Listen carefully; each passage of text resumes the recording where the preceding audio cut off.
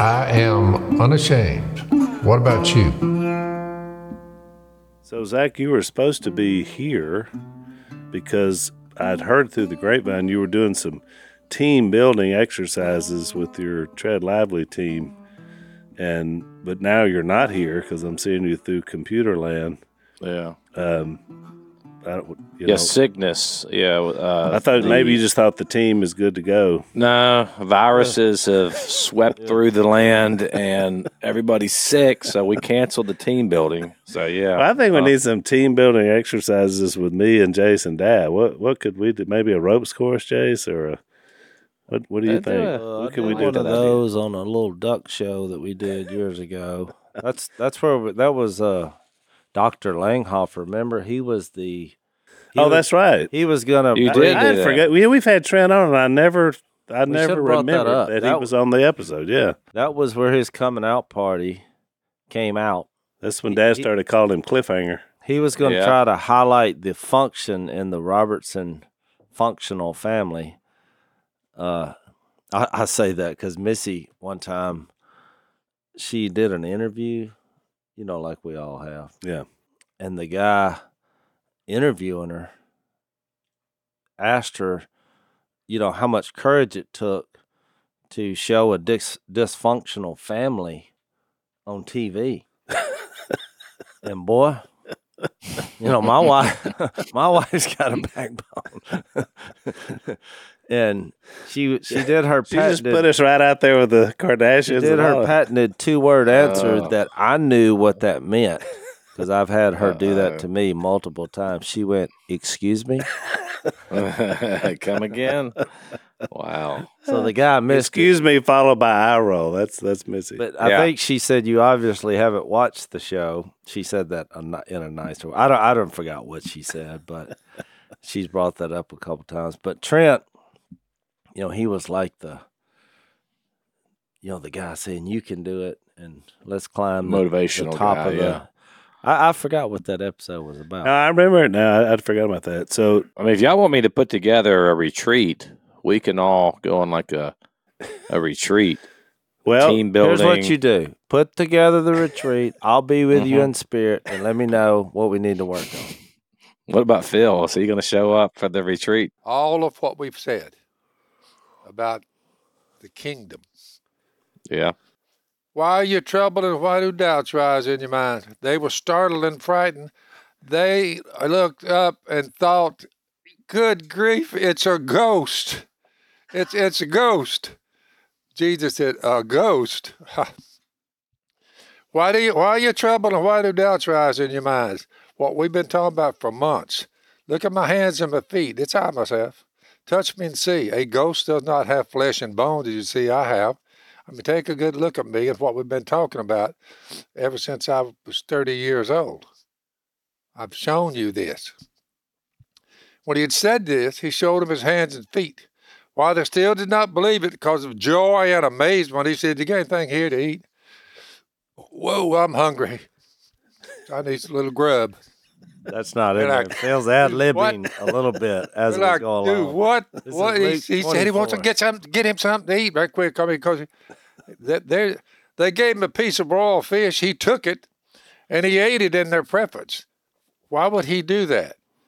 Because God has died and been buried and raised from the dead. Now watch. But the point of all we've been saying, the kingdom has come, finally. This is right at the door of it. Not quite there yet. Peter's got to get up and reinforce what I'm saying. This is what I told you while I was still with you. Everything. Now just think about something. We've been talking for months about all these things. Well, let's see if we're on the right track. Everything must be fulfilled. Everything. I've told you. All these things, when the woman came up and did this, and the woman at the well, and the one after the other, they ran into this one and that one and the other. Calm down. This is what I told you while I was still with you. That's a 3-year jaunt to get these people, the human race, to say, good night. We're going to believe that he died, was buried, and raised from the dead. He's here forever. He's the king. He's the temple. We'll be part of it. Everything must be fulfilled. That's a lot. If you look at the Old Testament, we went over verse after verse after verse after verse after verse. Y'all were quoting the Old Testament. Rightly so. Everything must be fulfilled. Everything must be fulfilled that is written about me in the law of Moses, the prophets, and the Psalms. Well, what do you know? You mean he took time, God did, to bring up every single point about the coming kingdom. Right in the middle of it, the coming of the kingdom. The kingdom is near. All the prophets are saying it. They're now. They've appointed to it. It's here. Then he opened their minds. What we've been doing is trying to open their minds like he was. He told them, this is what's written. Here's what you better grab a hold of. That Christ will suffer and rise from the dead on the third day. He's back just on the gospel. He's going to save the world through the blood I shed. Y'all can't see that's what this thing is. Why are you shocked that I'm standing here? I'm giving you eternal life and showing you that I'm an eternal being. I'm the one you use. I'm the one that you got to have. I've been telling y'all that.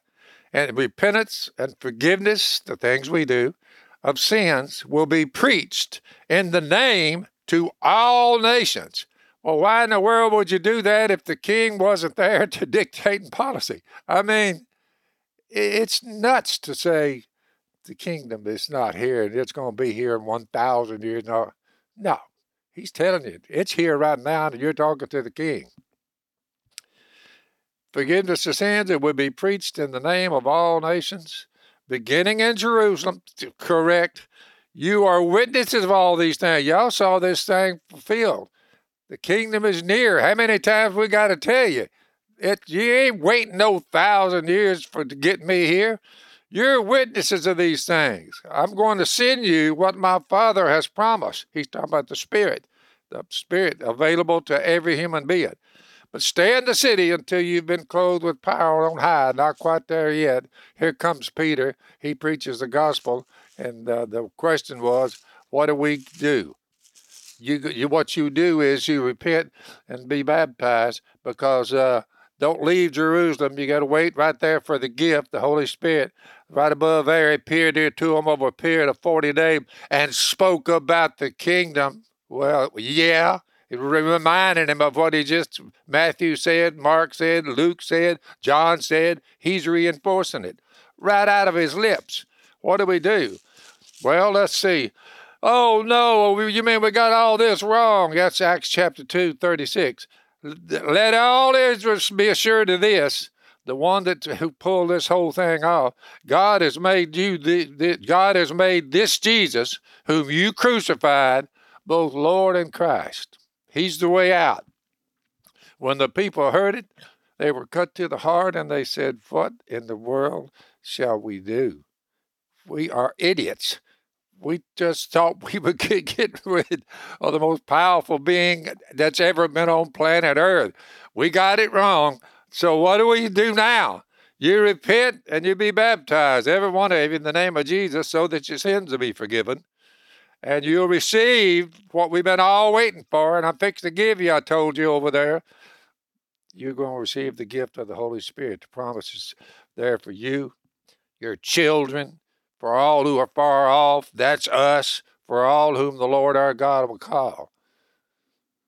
Well, all we needed was a biscuit that was spicy and a microphone. Oh, that was withering. I mean, true. I'm just saying. It was all scripture. I can't disagree. To put all this together on what we've been discussing, because a lot of people say, oh, I'm getting bored now because they're talking about the kingdom. And they're being, bricks on the side of the road. They missed the kingdom. No, they didn't know what he was talking about. You can cover all that over in the Corinthian letters and all. Yep. But it is amazing that he pulled off something that, what I say, that big, so powerful for the human race. Well, you'd have to. He doesn't miss a thing. Yeah. You'd have to be that big. No, that's good, Dad. Did you do that in your class yesterday? Did you do something similar? What I did was, Uh-oh. and I'll show you. Dangerous question now. No, I just assumed that was it. That's a good question. If you will look carefully at 2 Corinthians 4, just check this out before we begin our lesson. Okay. Therefore, since through God's mercy, we have this ministry, he suffered on the cross, that he tried to tell people, look, I'm your way out. You crucified me. I know you are. That's what's going to get you all saved. Don't lose heart. Rather, we've renounced secret and shameful ways. We don't use deception, nor we distort the word of God. The kingdom's not even here. We're going to have a king 1,000 years. On the contrary, by setting forth the truth plainly, we commend ourselves to every man's conscience in the sight of God. Now watch.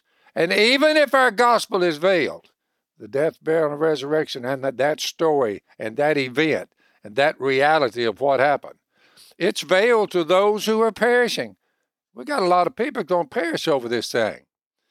The God of this age, that's Satan, has blinded the minds of unbelievers so they cannot see the light of the gospel of the glory of Christ, which I preached yesterday morning.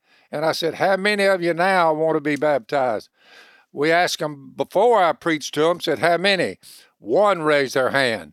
When I got finished about Jesus and his dying for the sins of the world, the kingdom of God, and we being the temple, the stones on top of stones, when they got that, two more said, then three.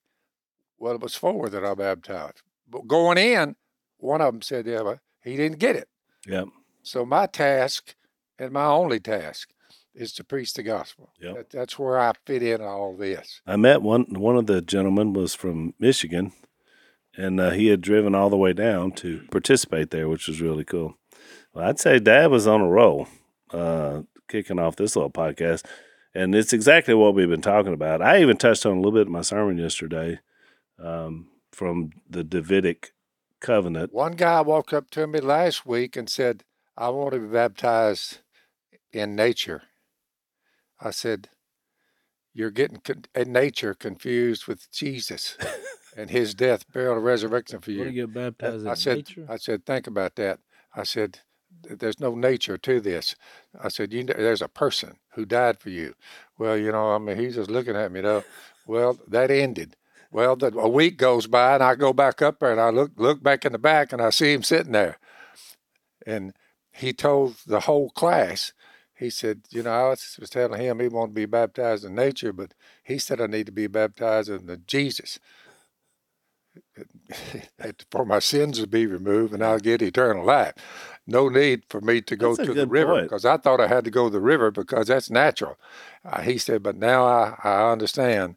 Why don't we just do this in a pool of warm water? No, that's pretty good, Dad. You're right. The person of Jesus is who you want to be connected to.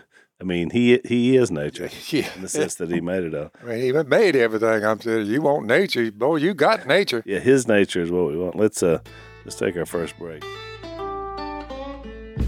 One of the things we appreciate, I guess, going through this life, there are difficult times that come, unexpected things that happen. And, sometimes, Jase, you just got to be able to share the burden with some other people. Yeah, I remember being overwhelmed when I knew my daughter was going to be born, with this life of surgeries and medical expenses. And so we went down at the front of our church and asked for prayers. Mm-hmm. And what's interesting is one of the listeners to this podcast who's become a great friend, I didn't know him at the time. He came down, hugged my neck, we'll be praying for you, and he handed me $200 bills. And I was like, well, no. He's like, you're going to need this just for traveling over there. And I thought, well, it was humbling, but I realized in that moment there were people who realized the big picture, that we're there for each other. Yeah. And I was really thankful. And even though you were asking for prayers, he came in with something he knew you would need. Yeah, it was just so shocking and humbling, but I was really appreciative. Well, what you just described is the idea behind Samaritan Ministries, which is basically the Christian community coming together to help each other through their medical needs and medical bills, just like that person did for you. Now we have an organization, Samaritan Ministries, that does that. They don't have networks, so you're in control of your own family's health. So that means you choose doctors, hospitals, treatments, all the things like that. You can start today if you want to join them. You can also do your membership application and pick a month and say, we want to start this time. Lisa and I have joined these guys, and our experience has been great. It's basically a biblical solution to healthcare, and we're helping one another and bearing each other's burdens, which is a very biblical concept. And it's much more affordable. Whatever your unexpected diagnosis or medical emergency is, you'll find comfort in knowing you aren't alone. There's over 80,000 Christian households across the nation that stand ready to help you both spiritually and financially when you need it the most. Become part of this community at SamaritanMinistries.org/unashamed. That's SamaritanMinistries.org/unashamed.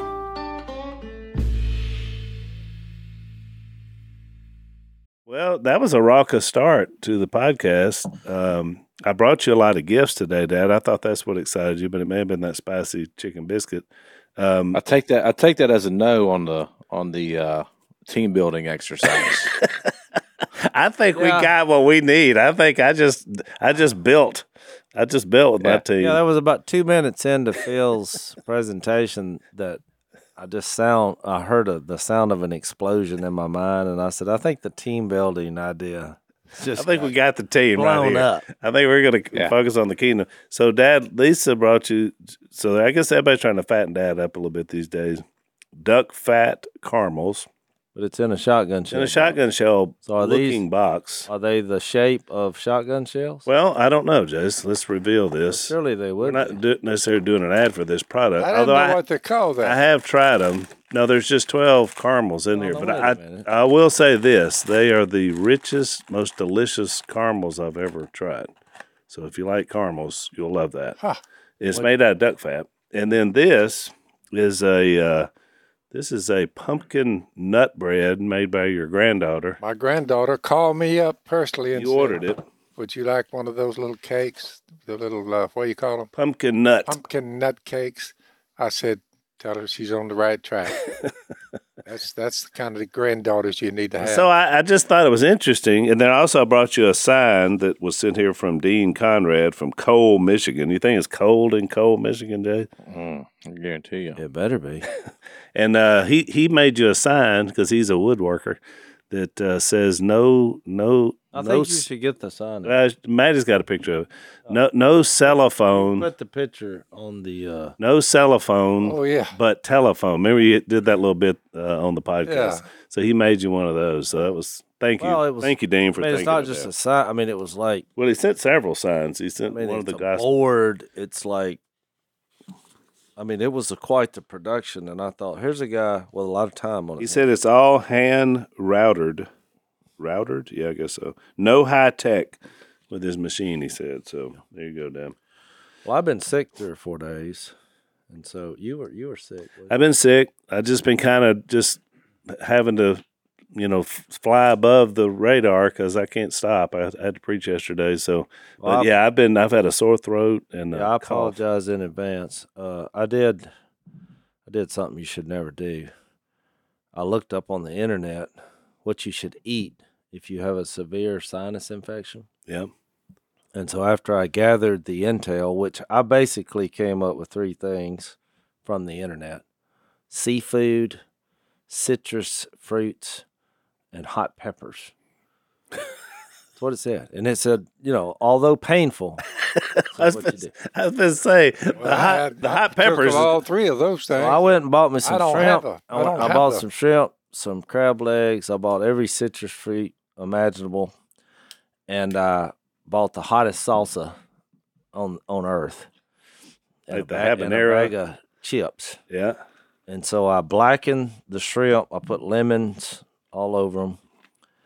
I had me a little salad there with all kind of citrusy fruits. Because you're batching it, right? Missy's gone. Yeah. Okay. Missy's visiting the grandkids. That's why I was on my phone a while ago, because she sent me a good morning from my granddaughter. So it's the first time I've ever done this. I took a picture on the podcast because she doesn't realize obviously, that I'm doing the podcast. Yeah. So I was like, good morning. So then she just sent back a check mark, said, noted. So then what was the other ingredient? Oh, and I had the salsa. Yeah. So I started off with the salsa. So I ate this meal, and it was fantastic. But I have coughed and gagged for the last 15 or 20 hours after eating this meal. So I actually think it was... It may be like getting it out. I think that was the idea. Yeah, that's the idea.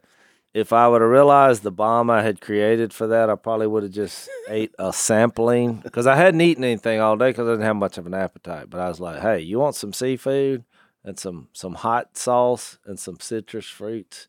So apparently whatever you were visiting in computer land, the old adage of, some bland chicken noodle soup, that's out the window. It's just like... I think I'll get back on the chicken. Oh, that's what I was on. That's what I typically do. So I'll get back on that today. But I thought it has funny. Created I heard you outside. I was like, Jase, you trying to get those pipes cleared out there? Yeah. I've been unclogging pipes for hours. So anyway, if I'm coughing and all, that's the issue. I did, I haven't duck hunted in 4 days. Because I've been sick, and I haven't been missing a whole lot. Yeah, there ain't been much happening, has it? You did not miss much. There's not a lot of FOMO going on these days. So I had a funny story happen yesterday. Because when you're not duck hunting, you want to contribute somehow. Well, I got a buddy in the Midwest who has a hot hole, and I usually go up there every year. But a lot of things have happened this year; it didn't work out. But he hadn't been having a good year either. Yeah. But for a different reason. We don't have much water, and it's kind of the Dead Sea syndrome here. It's the driest. Would you agree it's been the driest winter in Louisiana? Driest year I've ever spent on planet Earth. Yeah, my lifetime it has. That's a big statement, Dad. So we thought it was a good thing at first because we pumped our water up, but it's a bit stagnant, and it's kind of that's why I brought up the Dead Sea. Speaking of Phil's sermon, you got to have that moving water, fresh, living water. Yep. So I was trying to contribute with my buddy because his problem is he's got like stale ducks. He's got ducks, but when he pulls up to his duck hole, they all get up and leave. Well, then they don't come back until after legal shooting hours. Yep. And so numbers-wise, he's been about where we are. So yesterday he was going, and he was like, I don't know why I'm going. He said, there's so many ducks out here in this one hole. He said, but we ride out there, they all get up. If they go at daylight, they all get up and they don't come back. I mean, it's just like there's no way to win. So he's going about 12 or 1 o'clock. And I said, well, why don't you do this? I said, because I've noticed that when a deer walks through ducks when I'm scouting, they don't get up. But if I jump up a deer and it runs through the duck, they all get up because they're like, oh. I said, but I've noticed then they'll come back sooner rather than later because they realize it was just a deer. They were startled. But it was a deer. It was nothing that terrorized them to the point of don't ever come back here. Yep. Because I said, how have you been going to your duck hole? He said, well, we ride up in a buggy. I was like, well, to them, that's like a nuclear bomb going off. They see a bunch of people showing up in a mechanical vehicle. And they've been around a while. So they're not coming back there ever. You've disturbed them to a point. I said, so why don't you, he had his nephew with him, who's 18, 20 years old. I said, why don't you get him to act like a deer?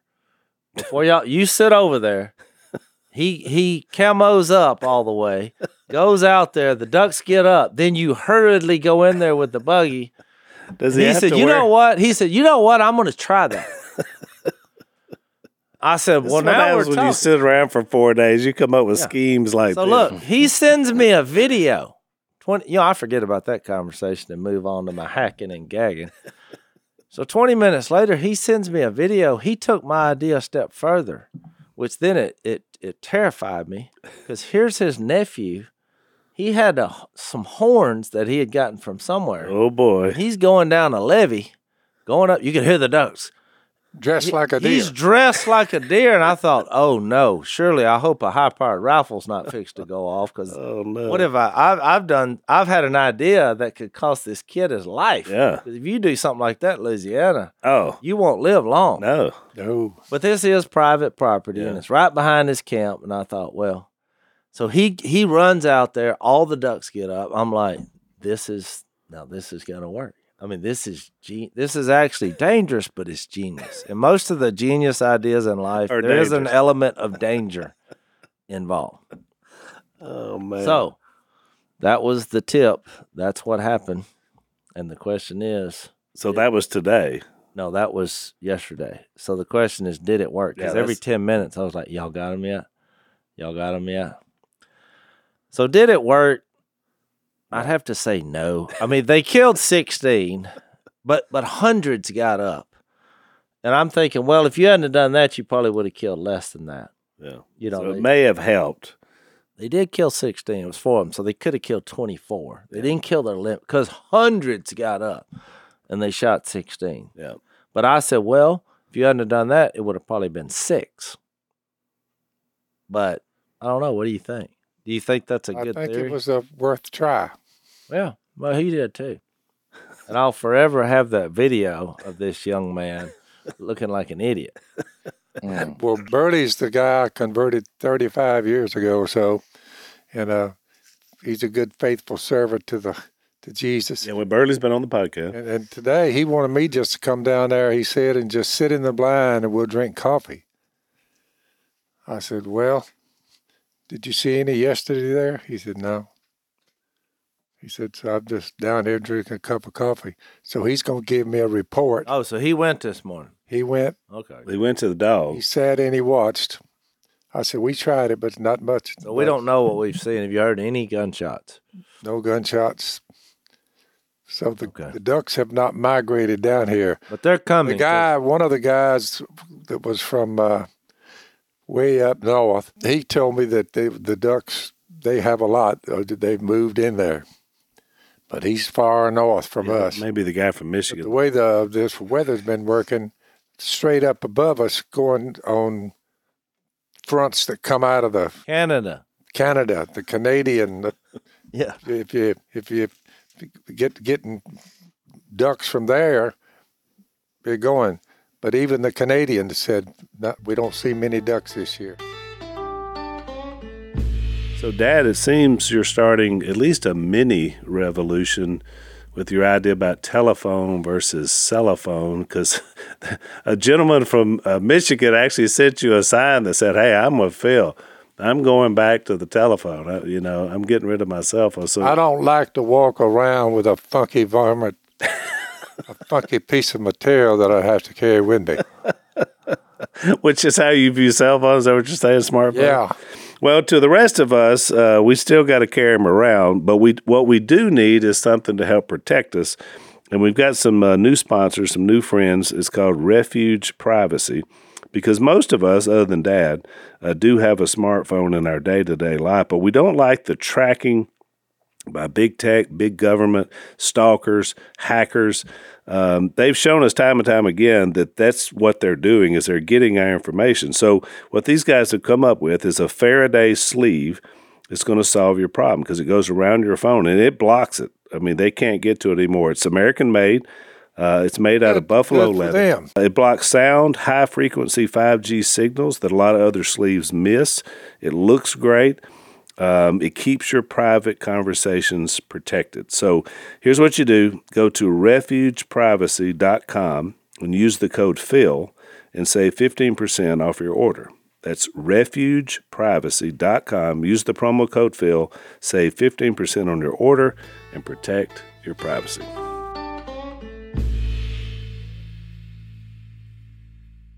Everything written about Jesus, he said, I've had to fulfill that. I've had to fulfill everything that was written.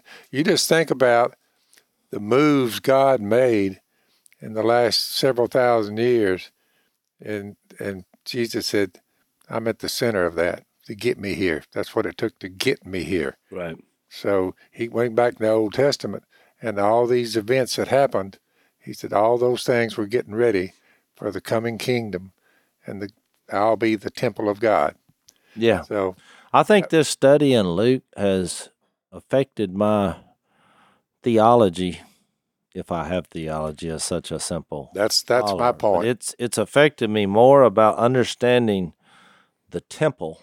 Yeah, Jase and I talked about Yep. this. We were talking about it yesterday. I was like, I feel like now we need to go back and redo the book of John. Well, we will, because at some point. Yeah. But Are you there, Jase? I think our John study would be even better now with a better. While you're there, I quoted yeah. 2 Corinthians 4. But at the end of his talk here, therefore we're Christ's ambassadors, though God was making his appeal through us. That's how it's going to be done now. He's fixing to leave here, but he'll live in the hearts of men via the Holy Spirit. So I'm reading from 2 Corinthians 5.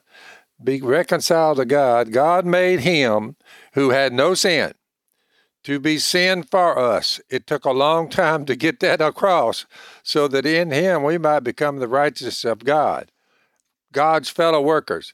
Well, you look in verse 16 from 2 Corinthians 6, what we've been discussing. What does a believer have in common with an unbeliever? None, see? What agreement is there between the temple of God and idols? For we are the temples of the living God. That's the point we've been making, what Paul told the Corinthians. As God has said, I'll live with them, he does, and walk among them, he has, and I will be their people, he still is, and they will be my people. Therefore, come out from them and be separate, because think about it, our calling. Touch no unclean thing. There's a mode of operandi is touched on here. Touch no unclean thing, and I'll receive you. I'll be your father to you, and you'll be my sons and daughters, says the God Almighty. Now that's Jesus through the Apostle Paul telling that, for we are the temple of the living God. How much more text would you want than that one? Yeah. And that's what we're projecting forward, much more in depth than Paul did with the Corinthians. That's just a point he was making. But we're on the right track, I tell you that, right? Right. Well, that's what we talked about last podcast. You've got Jesus' triumphal entry on a donkey, which is puzzling to a lot of people who weren't raised in the church, or they're like, this is who you're following, some guy, a carpenter from Galilee who said, I'm a king, and he made his triumphal entry on a donkey. What kind of king is that? But he also displayed supernatural powers over and over again. He also addressed a love of all people. I mean, he kind of had a two ways he was going about that. One, he was showing powers that would say this guy must be from another place. How do you have he's defying the law of gravity, the law of thermodynamics. I mean, he's able to do things that are not possible through his miracles. But he also had these conversations and these one-on-one intimate encounters with all these different kinds of people from all walks of life, even his disciples. I mean, you're looking at this crew he's gotten together here: fisherman, a tax collector, from the highest to the lowest. Judas covers them all. Yeah, a zealot. I mean, it's like this is your crew. And he comes in on a donkey, and then he spends time right before we're going to what Phil started off with, his arrest, his death, his burial, and his resurrection. But he spends these 3 chapters in Luke hanging out in the temple. Yeah. And, why is that? Why is he making such a big deal about it? And then, so when you... What he's saying is, there's the temple right over here, that bunch about 3,000 or 4,000 there, that is the temple. Well, right. But even when I look back at when we went through John, which is why I said this, John 1 seems more of, I see a bigger connection back to creation itself, and you see little hints of that. Even when you get to John 20, when when Mary thought he was the gardener. You see this new creation has begun where Jesus has come back from the dead. But you see the signs of it even in John 2, where he goes to the temple and he drives out the money changers and the sheep and the cattle. And I was looking at this last night. In Psalm 8, which is a famous psalm, it has that same phrase about, he would, well, maybe I should read it, but it has the same phrase about driving out these animals. And it hit me in that moment. I thought, one of the reasons that he was driving out the animals is he was disrupting the temple, because the temple was set up. This is where you meet God and you give sacrifices. Right. Well, just think about that. Well, it makes sense for him to disrupt the animals that were going to be given as sacrifices. If you were going to become the sacrifice, if you were the answer to that dilemma, that situation, or the fulfillment, I guess would be the better phrase for it. It wasn't so much that they were just turning it into a way of making money. He was taking that, and although he wasn't speaking so much negatively about the temple itself, he was just saying that was a sign that was going to point to me.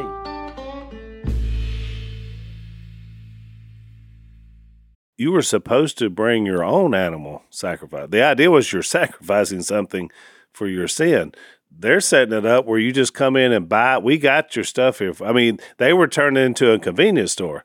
Yeah. That was one of the issues that he had. How to make a buck. Well, they were making money, but then the people were cheapening their own sacrifice because there wasn't anything. They just come in and buy it, and then it's like, so it made it ritualistic. And that was the best part of what was going on at the temple. That's right. I went back and looked at, because I preached out of Isaiah 66 on Sunday, and it begins with a discussion about the temple. And you got to keep in mind, it's the last chapter in Isaiah, and right before that, they're kind of evaluating what just happened to the temple. They're evaluating what just happened to their land. They're in Babylonian captivity. This is what the prophet Isaiah was prophesying would be their response, and their response was, Jim McGuigan says this in his commentary, which I loved. He said it's almost as if they were trying to make a deal with God to say, hey, if you'll, we'll build you a great house again. Like we'll do that for you. And the response in Isaiah 66 is, what are you talking about? I've made all of this. He says, heaven is my throne. The earth is my footstool.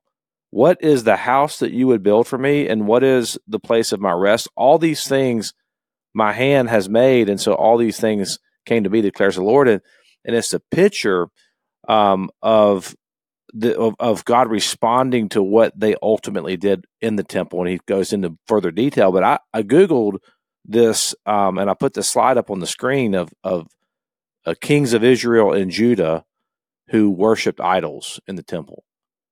And I mean, just go do your own research. But I mean, it starts with Solomon, and Solomon at the end of his life, he became wicked. The Bible says that he loved his women and that he turned his face from God. And then from there, it just, almost every single split the kingdom, and then it just split the kingdom. And then almost every single king, there's a few exceptions, but they are a few exceptions. Only about 6 total. Only about 6. That the rest of them on both sides of it, they turned the temple into a place of idolatry and worship these foreign gods. And so I think what's happening here too, it's not just that they were legalistic. It's not just that they were making money out of the temple and some kind of like oppression of the poor thing, which is certainly part of it. But the bigger picture here is that they were full-blown idol worshipers. Yep. And that's what Jesus is coming to destroy. And that's why he goes into that temple, because up until that point, that was the epicenter of culture. That's why I read a while ago, Jesus saying, y'all are running here. You can't believe I'm standing here. I've been here the whole time. I'm straightening this mess out. We have a temple that I will be the king of, a kingdom, and it's upon you, and y'all don't recognize it. I mean, it was a slow beginning, is what I. Which is the controversial part of when we were talking about Into Your Right a few podcasts ago. That's where he got a lot of flack, because what he was essentially saying is, in a lot of his work, is when you read Matthew, Mark, Luke, and John, the main point, according to him, is not atonement, although atonement is a key part of it. But the main point is the coming of the kingdom. And that controversy is there. But I mean, look, it's not to minimize atonement. I don't think we should minimize the atonement of Christ and the cross.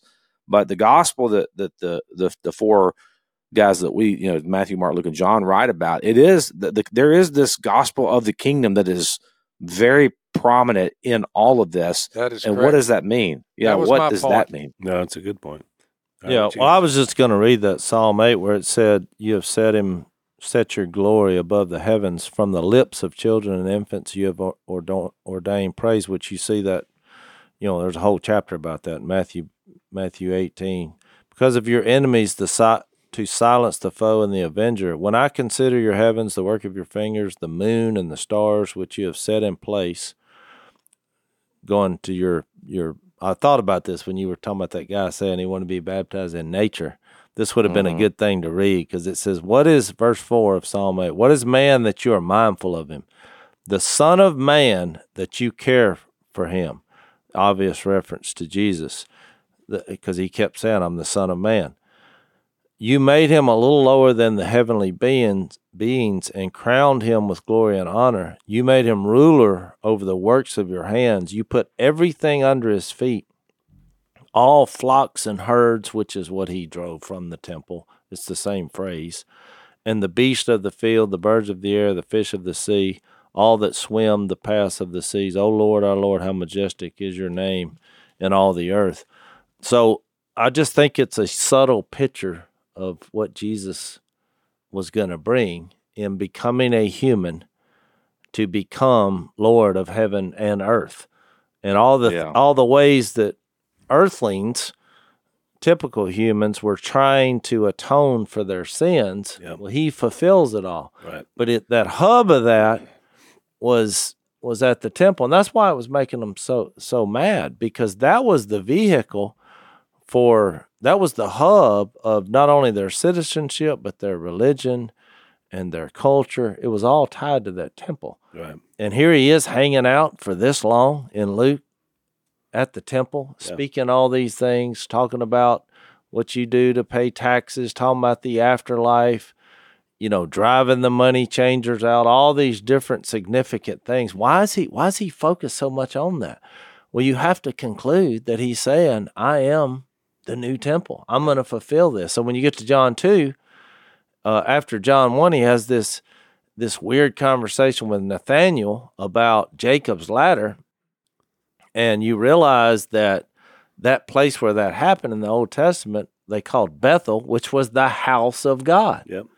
And so we should have said that when we were in John 1. So then he drives the money changers out in John 2. He brings up this about sending out the herds and the animals and the livestock. Well, then he makes this profound statement, which I think we should read again just because of what we're asserting. But and before we read the rest of this in Luke 21, let's take our last break.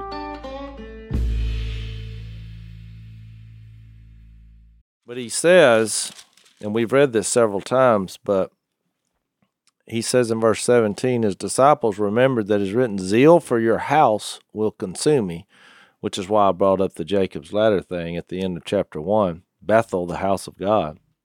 Because I made the point that Jesus is the ladder. That's what he was telling Nathaniel.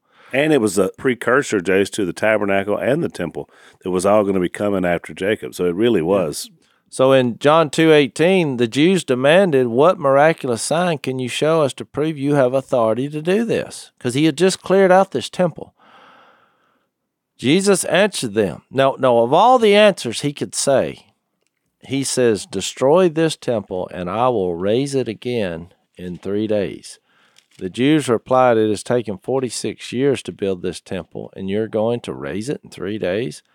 But the temple he had spoken of was his body. After he was raised from the dead, his disciples recall what he had said. Then they believed the scriptures and the words that Jesus had spoken. For the Lord takes delight in his people. He crowns the humble with salvation.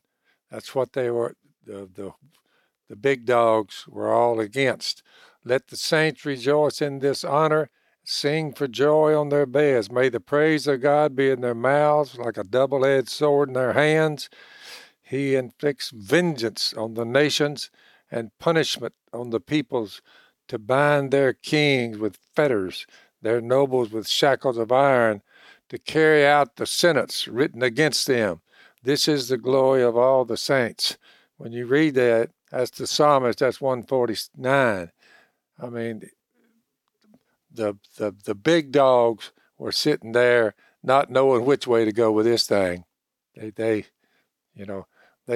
said the way to deal with him is kill him. Yeah. Get him out of here. Right.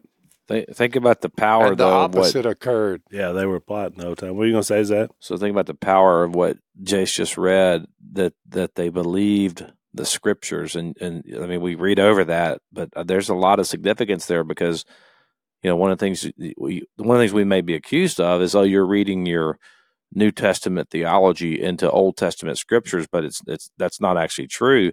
I mean, what you read out of Psalms, what was the Psalm passage you read? Psalms 8, Jase? Yeah, Psalm 8.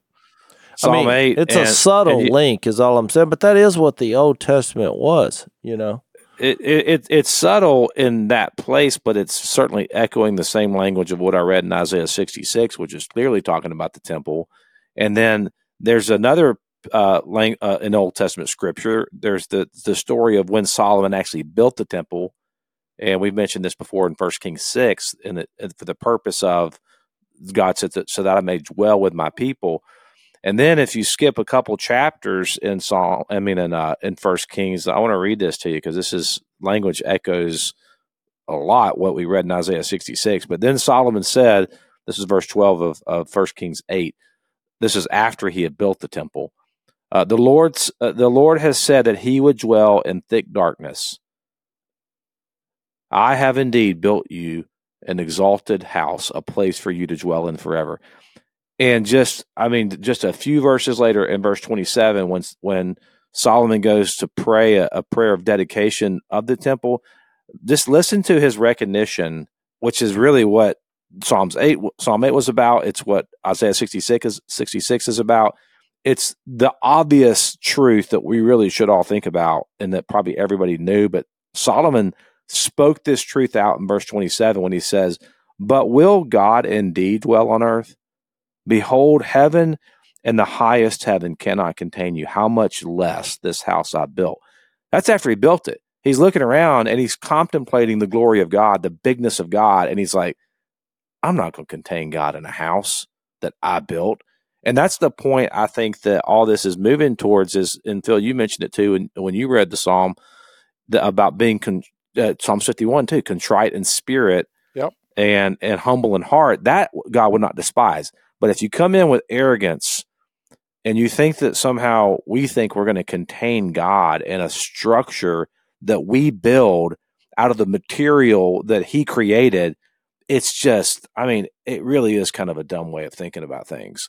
So some of this kind of like is obvious anyways, just if you start thinking about the sovereign being of the universe. Of course he's not going to be confined to a house that we build him. And I think that's what Jesus is ultimately, the truth that he's fulfilling is God. He doesn't dwell in the temples built by man's hands. He dwells in wherever he dwells in heaven, and he is here, but he's at God. The whole earth is God's temple in Jesus. Well, right. But I think what he did, Phil started off just going through saying, well, the kingdom is here because, you went through it. Yeah. You went through him predicting it. He is then levitated in Acts 1 after he spoke about the kingdom, and then Jesus is proclaimed, the Holy Spirit has come to earth. And so I think that's important in that when Jesus was resurrected, and this gets into John 14 through 16 that we've been over when we studied John, he was saying, I'm going to ascend, but I'm not going to leave you as orphans. I will give you the Holy Spirit. So it's actually when Jesus was exalted above the earth, he sent down his Holy Spirit. So then we house his Spirit as human beings. So heaven came down as Jesus went up. That's why And Peter what says, is the temple? It's a meeting place of heaven and earth. Yeah. That's why Peter reminded them when he first started in the book of Acts. He said, and he spoke about the kingdom of God. Right in the beginning of Peter's speech, he said he spoke about the kingdom of God. And he went on to tell them all this is worked out in advance. And they all just said, well, what do we do? Because they're the ones who killed him. And he said, well, you repent, you be baptized, and God be with you. He'll save you. So it's really simple in a lot of ways, but in a lot of ways, it is profound.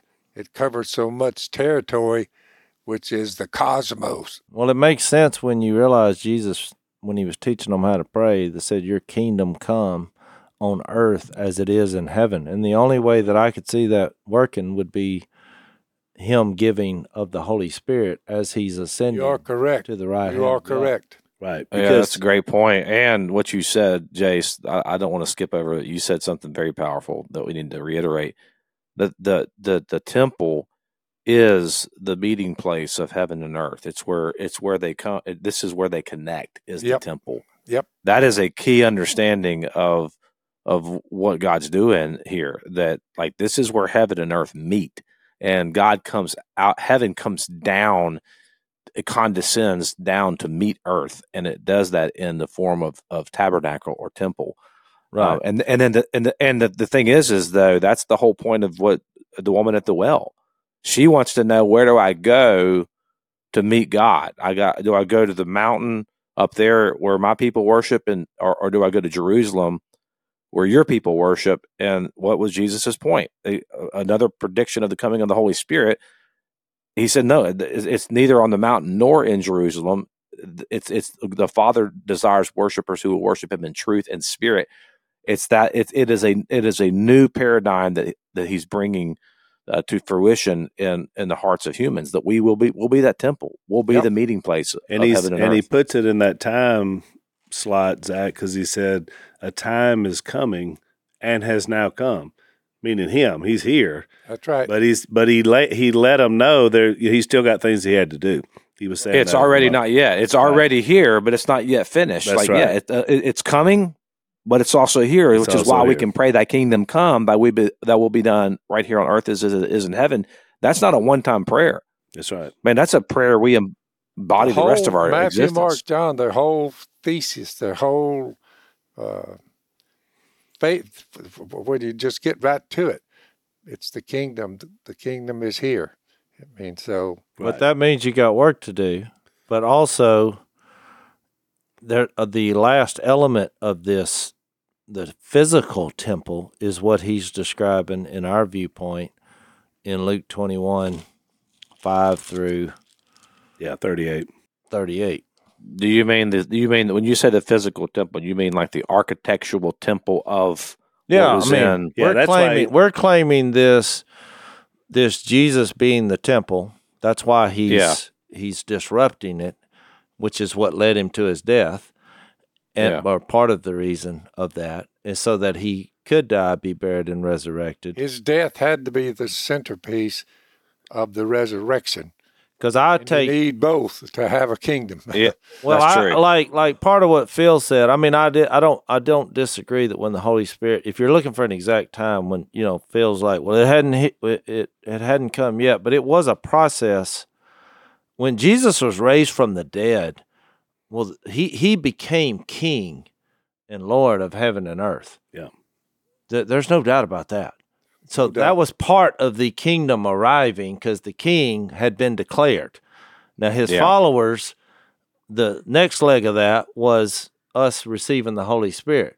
But then there was another part that seems more subtle, but not to the Jewish nation, which is what happened in AD 70, which was the old order of things passed away, literally, because the temple was destroyed. Not one stone was left on another. Right. So where are you left to go to meet God?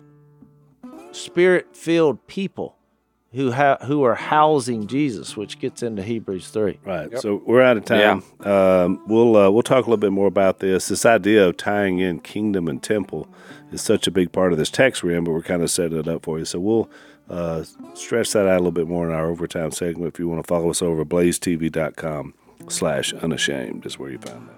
Thanks for listening to the Unashamed podcast. Help us out by rating us on iTunes. And don't miss an episode by subscribing on YouTube, and be sure to click that little bell to get notified about new episodes.